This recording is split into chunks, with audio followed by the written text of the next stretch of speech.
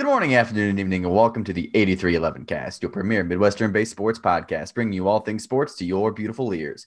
Join your hosts, Kyle Mersch, Mike Ludwig, and Wyatt Teeter, as we talk to you about college football, the NFL, the MLB, and of course, our signature segments, your weekly Turtle Tab, Mike's Stupid Rules, and Write That Down predictions here on episode 144. This weekend, the Baltimore Ravens kicker Justin Tucker hit an NFL record 66-yard field goal, which was the game winner. This beats Mac Prater's 64-yard record set in 2013. Wow, that is impressive. Did you know that 66-yarder totaled 19 more yards than the Bears offense did versus the Browns? I mean, that doesn't bode well for your football team when you don't eclipse more than 50 yards offensively in a football game. Especially when your hot young rookie quarterback is playing, like you're the savior of your franchise, according to Bears fans. I was told multiple times on Saturday that now that Justin Fields was in, the Bears were going to go to the Super Bowl.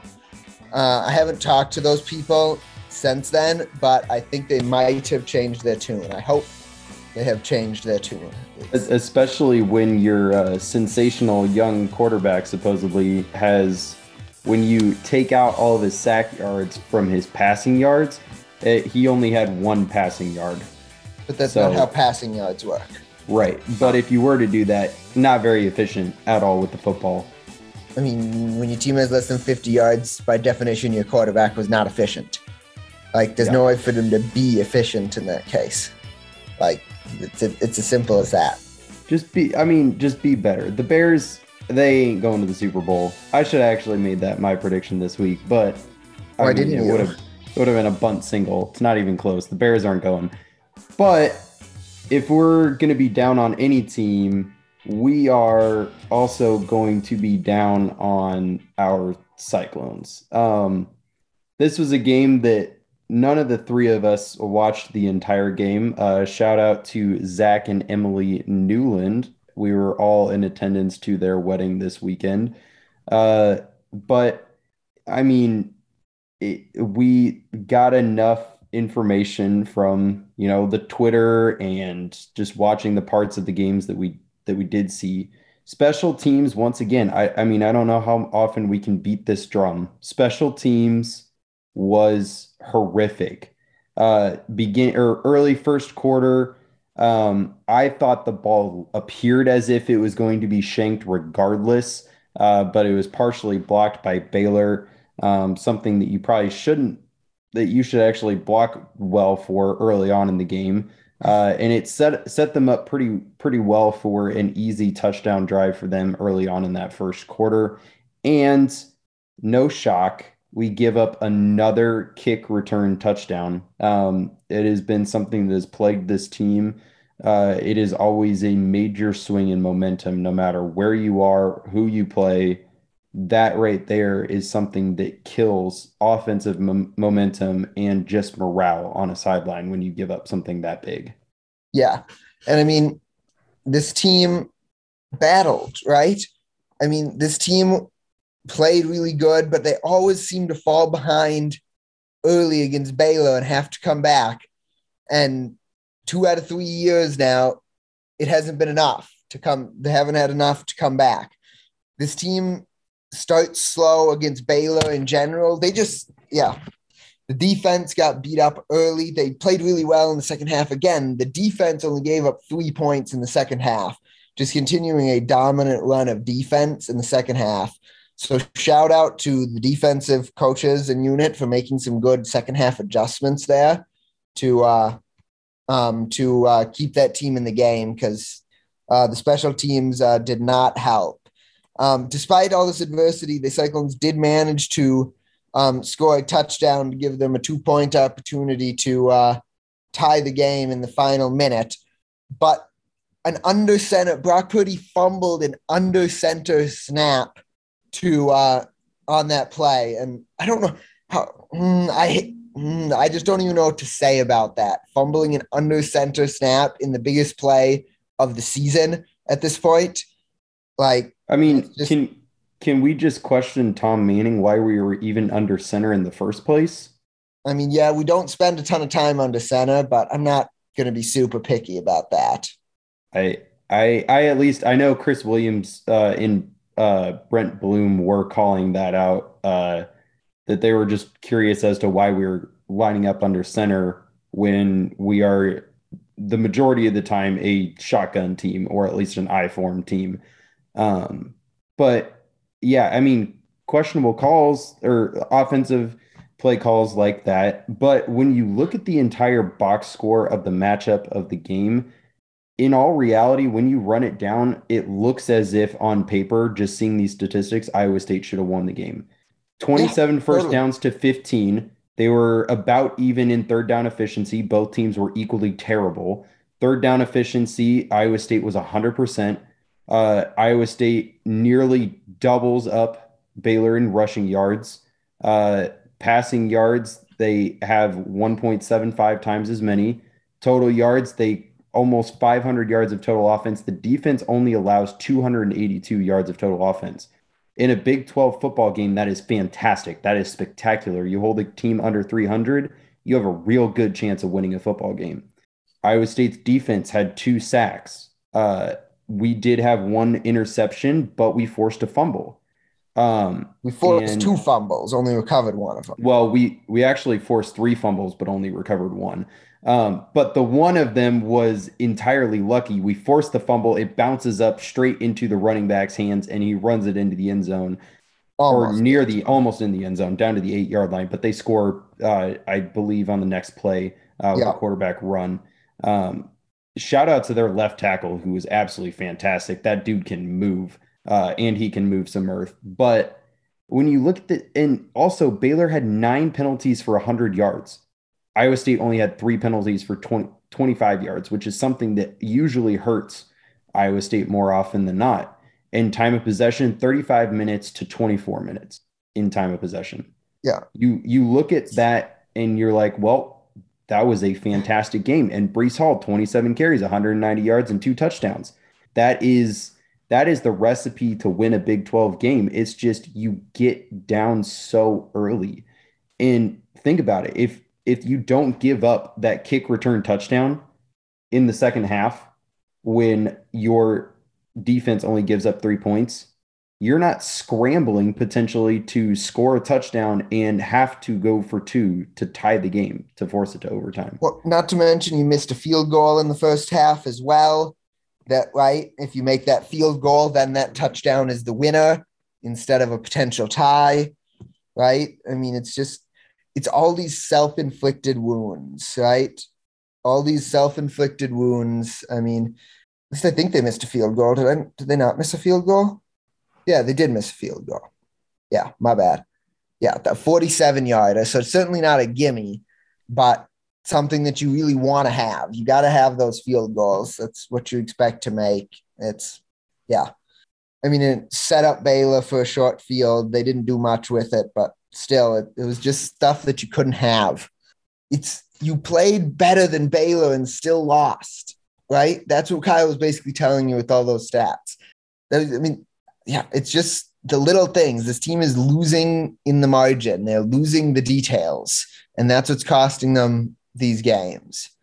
Zooming out to the big picture, like we did against Iowa after the Iowa loss, this basically eliminates any chance the Cyclones had at the college football playoff. No 2-loss team has ever made the college football playoff. I don't expect that to change this year. And I suppose it is still theoretically possible. I especially don't think it'll change, especially coming from a Big 12 school. I think if there's any conference that anyone's going to have more bias to, it's going to be lean towards the SEC or the Big 10. Yeah, I agree. I agree with Kyle there. So I think our college football playoff hopes are done. Our Big 12 championship hopes, they did take a hit, obviously. This is now a conference loss, so it matters. But they're not doomed, right? I mean, I said in my preseason predictions that this team would lose 2 conference games and still make the Big 12 championship game. I mean, I didn't have them losing this game, but they could still, right, win the rest of your games with the exception of Oklahoma. You could still find yourself in the Big 12 title game.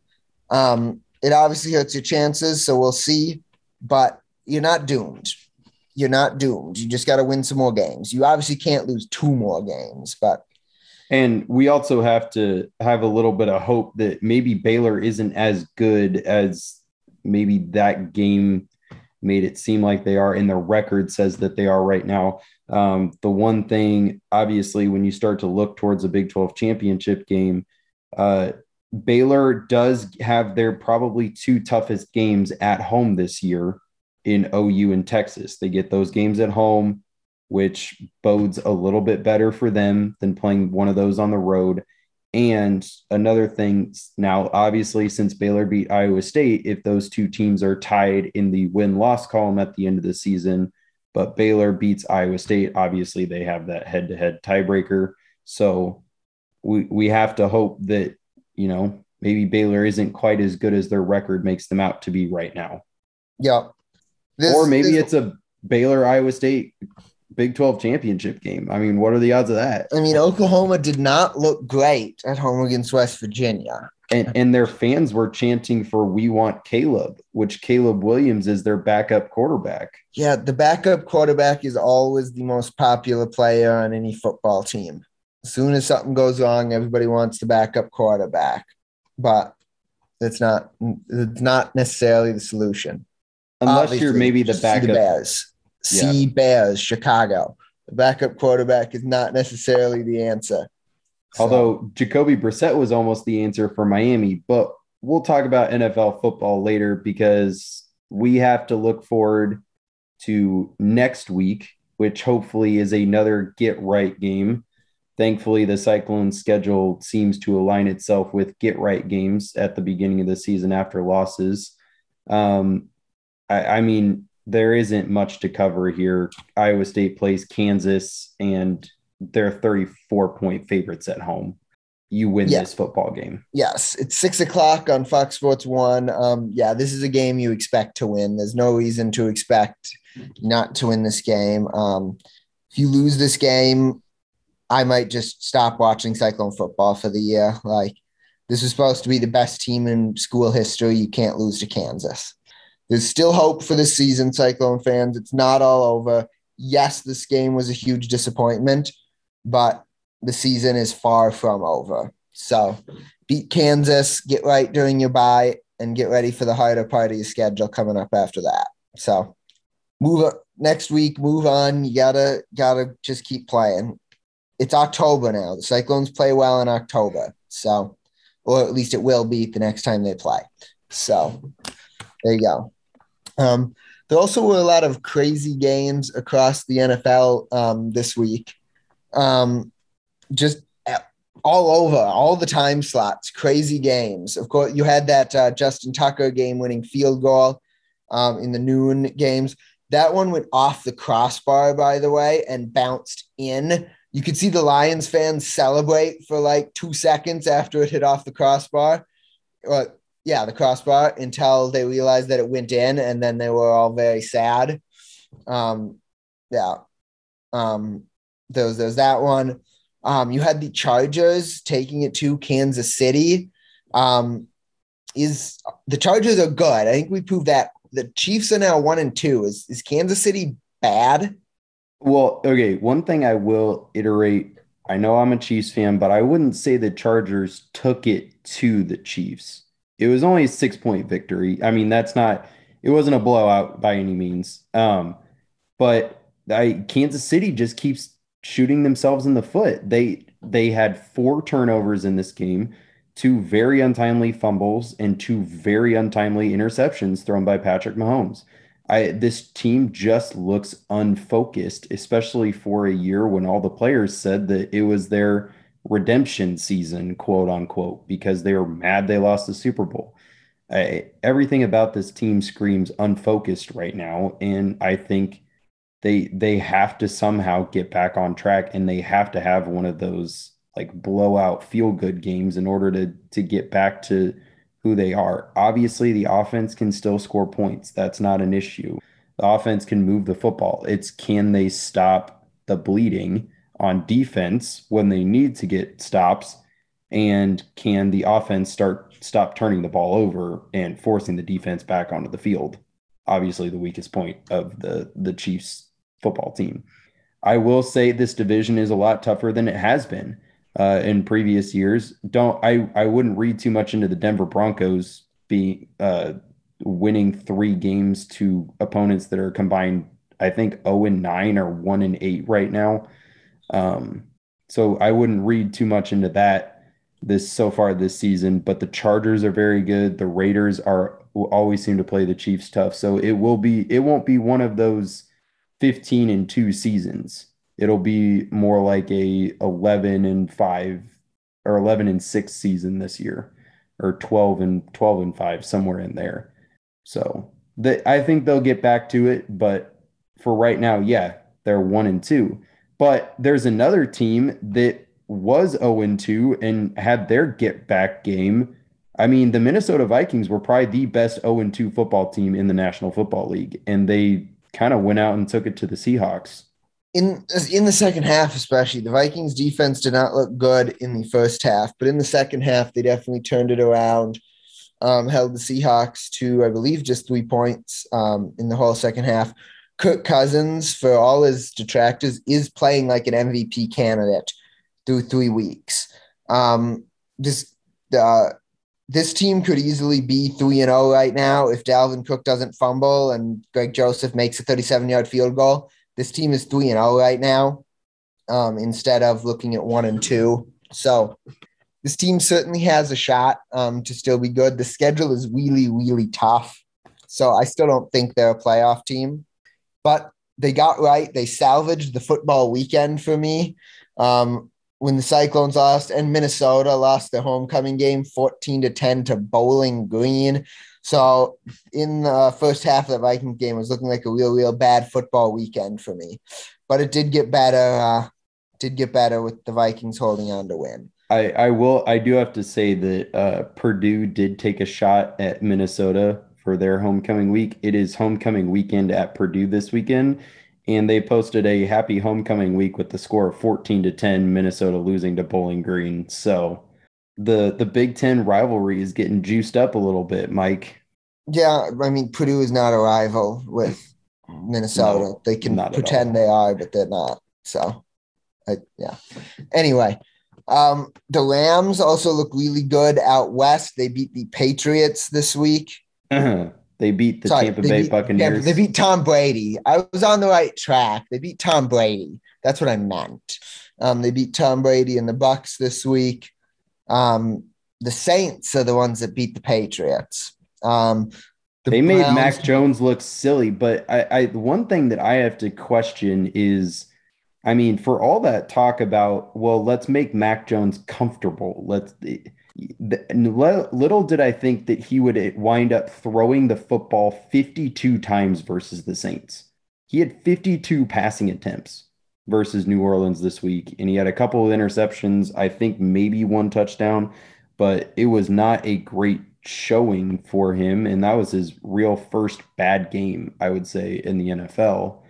But it was crazy to me to think that a Bill Belichick-led team is throwing the ball 52 times in a football game. The running back did get hurt early in the game. That didn't help the game plan, I'm sure. Well, that was James White who got hurt, not Damian Harris, who was the number 1 back. Yeah, but still, he's their third down back. It threw off the game plan for sure. Yeah, we'll keep you informed, of course, as week 3 or week 4 of the NFL happens next week. But for now, the games are coming. Bye week starts soon. I believe bye week start in week 5. Is that correct? So I think Minnesota is one of those early buys, either week 5 or week 6. No, week 7 bye for Minnesota. I'm pretty sure. I thought it was earlier. I'm pretty sure it's week 7. I can find out for you really quickly, depending on how quickly my apps load. Minnesota's bye week is 7, yeah. So, take that. Okay. But I do believe week 5 is when the buys start. But if your team is on bye, you can spend your time watching some baseball because, I mean, baseball is heating up. We are down to the last week of the season right now. If you are in the NL, you are basically preparing for your playoff game because the NL is all but decided. The St. Louis Cardinals have gone on a absolutely historic run, winning 16 games in a row. Their magic number now sits at 1, I believe, depending on how the Cincinnati Reds and the Philadelphia Phillies have played as we record this podcast on a Monday evening. So they're basically in, and it's just trying to determine who it will end up playing in the NL, out of the NL West, whether that will be the San Francisco Giants or the Los Angeles Dodgers. As it stands right now, the Giants are still in the lead in that division by 2 games over the Dodgers. They don't play each other anymore this season, so basically it's all dependent on how each team plays in their respective games. I believe San Francisco has the easier schedule the rest of the way out west. But out in the AL, I mean, things are about to get very, very exciting. New York is back on the top of the roller coaster right now. We're going to see if they stay up there for a bit. But the rundown is, as it stands right now, is New York is in leading that first wild card spot with a record of 89-67. They have a 1-game lead over Boston, 88-68. 1 game back is Toronto at 87-69. Seattle 2 games back at 86-70, and Oakland 3 games back at 85-71. As the schedule shapes out this week, New York and Toronto have a 3-game series that will possibly position one of those teams on the outside looking in, and then New York heads to Tampa Bay for 3 games to finish out. Boston gets Baltimore and Washington for their final 2 series, which by far they have the easiest schedule, I think, of those teams remaining. And then Toronto, as I said earlier, they have New York for a series, and then they finish out with Baltimore for their final series. Seattle and Oakland, their playoff hopes will be, I think, determined maybe in the first series opening this week. They play each other albeit an elimination series, and then Seattle heads to the Anaheim to face the Angels, and then Oakland gets Houston. So if Oakland drops 2 games to Seattle, they're basically out of it with Houston as their final series of the year. Basically, here's how it shapes up. Whoever comes out of this week unscathed, they end up playing each other. So this week is going to be awesome for baseball, and it's going to set up a very, very fun postseason, I'm sure. Yes, it will. I'm looking forward to this baseball postseason. It will be fun. Moving right along, keeping on the baseball here, we'll move on to our signature segments. Probably the second to last, the penultimate weekly Turtle Tab with Willens Astudillo. There's not much to talk about again. He's virtually been replaced by Nick Gordon as far as utility player role on the Twins roster. All Astudillo got was 2 pinch hitting appearances this week. Nothing more than that. So he not much to talk about there. I assume he is getting cut next year. I don't see any way he ends up on the roster ahead of Nick Gordon. Something I'm not going to skip this week or attempt to skip is Mike's Stupid Rules, one of the most important segments on the podcast. So there was a play at the end of that Ravens-Lions game, the one right before the field goal. The Ravens threw a long pass to get them to about midfield to set up that field goal. Now, the play clock was at 0 before the ball was snapped, which you would think is a delay of game. And the answer is maybe, right? So the way that the mechanic works, according to the official's handbook for delay of game, right? It's the back judge who calls delay of game, right? So basically what his responsibility is as the play clock winds down, he's watching the play clock. When he sees the play clock hit 0, then he looks for the ball to see if it's snapped or not. So really, you probably get an extra second there after the play clock hits 0. Like it's not like a full like official second, but that's what the rule is, right? Is that the official looks at the play clock and then sees it hit 0 and then looks for the ball, right? He doesn't immediately blow a play dead when the play clock hit 0 because the ball could have been snapped while he was looking at the clock. You can't look at both things at once. So because of that, you have to do it in that order where you get you play clock and then look for the ball. That's the order that's in the rule book. That's the way it has to go. Now, I didn't watch the specific play to see if I thought it was way too long. I don't know, Wyatt, did you watch the play? Do you think he waited too long to throw that flag, or was it right in that gray area? It was probably in the fatter half of that. It was about a second and a half from when allegedly the clock hit 0. The clock on the TV screen isn't the official play clock by any means. So there could have been a discrepancy of maybe a half a second or something, which, like you said, a second would be still a little bit long, but not unheard of. If you're a Lions fan complaining about this, I mean, you guys shouldn't have been down less than 3 with just their team, right? Be good. Just don't give up that pass play. Yeah. Like they didn't have any timeouts. You just have to not give up that pass play. No, I totally agree. Yeah, I don't know whether or not that should have been delayed game or not. If they ever show an angle that shows the official play clock and the ball, you can make a better determination. But based on what I saw on the TV, I didn't think it was egregious by any means. Yeah.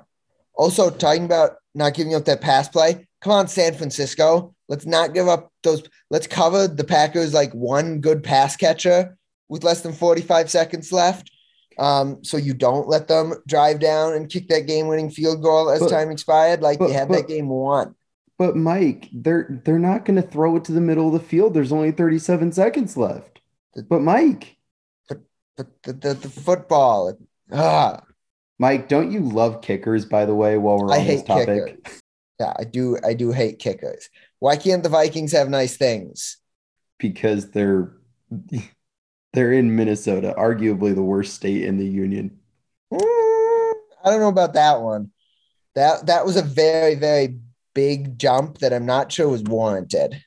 Like, I don't know where that came from. Anyway, yes, props to Aaron Rodgers and the Packers for managing to come back. Also, Kyle Juszczyk, go down at the 1 there when you've got less than a minute left in that situation and you have 3 timeouts. Go down at the 1. Your chances are better with 4 plays to score from the 1 than they are with giving the ball back to Aaron Rodgers there. Go down at the 1 and run some more time off that clock. Do you think he was trying to fall down but didn't quite make it? I don't know. I wasn't sure, and I haven't watched a replay to know for sure, so I'm going to leave that as an I don't know. Something to ponder. But obviously we can judge everything from the couch and think that we ourselves can make 37 or 45-yard field goals on the regular, but we all suck at football, similar to how our Cyclones have been recently. But hey, at least we are also pretty bad at making write that down predictions. Yes, Mike, we are. Can you just get on with it and give us all the bad news? Yeah, it is all bad news today. It is all definitely bad news. 3 predictions come off the board. 2 from Josh, 1 from Wyatt. Josh predicted that Allen Lazard would get a TD pass in week 2, which he did not. Remember, we recorded, the Packers were on Monday Night Football, so we were recording this before that game was over. Lazard did not get a touchdown pass in week 2 or week 3. So either way, this is a nah. Josh predicted Lazard would have 4 catches in week 2. Again, he had 0, and he only had 1 in week 3. So still, either way, that gets a nah. And Wyatt predicted that Brock Purdy would not throw an interception against Baylor through 3.5 quarters. Wyatt was correct. Through 3.5 quarters, he had not thrown an interception. And there was the weird tipped ball interception that we talked about earlier, but that still counts as an interception. So, nah. That is it for what came off the board this week. as always, I will start putting some things back on the board. And I'm going to say Seattle will end its postseason drought. Seattle is going to make one of those 2 AL wildcard spots. Let me see. According to 538, there's a 5% chance that happens. And according to Fangraphs, there's a 2.5% chance that happens. So, well, I know which stat you would prefer us to use. I mean, either way, this shouldn't matter. It gives the Athletics an even worse chance. So they think Seattle has the best chance out of their remaining games. I think they have the easier schedule. Granted, as I had said earlier, they do play each other. So whoever comes out of that, man, I don't know. What was that percentage again that you had? 2.5 and 5, depending on which ones you look at. So it gives Boston, for reference, Boston 77, Toronto 42, and the Yankees 75. So we're saying triple or home run. Yeah. I'm going to be upset if this is not a home run. Plus, they are losing their Monday game already against Oakland 3-0 in the first, which is not included in those percentages. So, right. I dig a home run with 5%. I dig it as well. All right. That's what I was hoping for that. Or 2.5%. Let's just make it better. Yeah. I'm good with home run. I'm not going to complain. Very good. Is Josh still alive? Does he have a prediction right now? Yeah, saw him this weekend. It was good to see him again. Josh, it was good to see you this weekend. Thank you for a fun weekend. Josh is predicting that the Cleveland Browns will go to the Super Bowl out of the AFC. I like this prediction. I made this prediction 2 years ago when the Browns were very bad, and I'm glad there's actually a possibility for it now. Yeah. So according to 538, the Browns have a 5% chance to win the Super Bowl. So you double that. That's we'll just say approximately 10% chance to go to the Super Bowl, just as an approximate. So this is in triple home run territory as well. What do you guys think? I like the lean on triple for this one. I think so too. Look pretty. Yeah. That's what I was looking for too. They have arguably the best offensive line in the league, and that definitely gets you places. Yep. So yep. All right, triple. Triple it is. Wyatt, what do you got? Iowa State is so good at surprising me with silly things. I'm going to say that we're going to have a special teams touchdown versus Kansas. We're going to have it, so we're going to score it. Iowa State is going to score a touchdown during a special teams play. Would this include like a fake field goal for a touchdown? Yeah. That's like the least likely of all of them, but I had to ask. No, fake punt touchdown. That's the least likely. No, fake kick touchdown, right? They're both pretty unlikely, so. Fair enough. Either way. Triple, home run, Kyle? Triple? I was leaning towards home run. You really think our special teams are going to? Nah, home run. Yeah. All you had to say, you really think. Nope. Because I don't. But I like taking the big bets. What do you got, Kyle? So I am going to predict that Salvador Perez is going to wind up finishing the season with the most RBIs in all of Major League Baseball. For reference, he has 117, and Jose Abreu, the next closest, has 113. And that's with the White Sox game being final today. Okay. I mean, this seems pretty likely to me. This seems like a single. A single? Okay. I mean, he's got a 4 RBI lead with 5 or 6 games left to play. And he gets to play the Twins for 3 of those and their bad pitching staff for 3 of those 6 games. So to me, this is a single. Kyle, what were you thinking? I mean, I just want to get something right, hopefully. So, single is fine with me. Wyatt? Oh, I think that's, yeah. Okay. We're all swinging for the fences, and Kyle just lays it down across the middle. It's probably a smarter play, in all honesty. I mean, yeah, that's true. Kyle is the only one without a write that down crown, so maybe he's learning. We'll find out next May. Stay tuned. So with a single, triple, and 2 home runs, that concludes our Write That Down prediction segment, which means we are at the end of the episode. thank you so much for listening to episode 144 of the 8311 Cast. We hope to see you back here again next week for the next one. But until then, signing off for the 8311 Cast, we have your hosts, Kyle Mersch, Mike Ludwig, and Wyatt Teeter. Talk to y'all again next week. Go Cyclones. Go Cyclones. Go Cyclones. Beat the Jayhawks. Beat the Jayhawks. Woo, woo.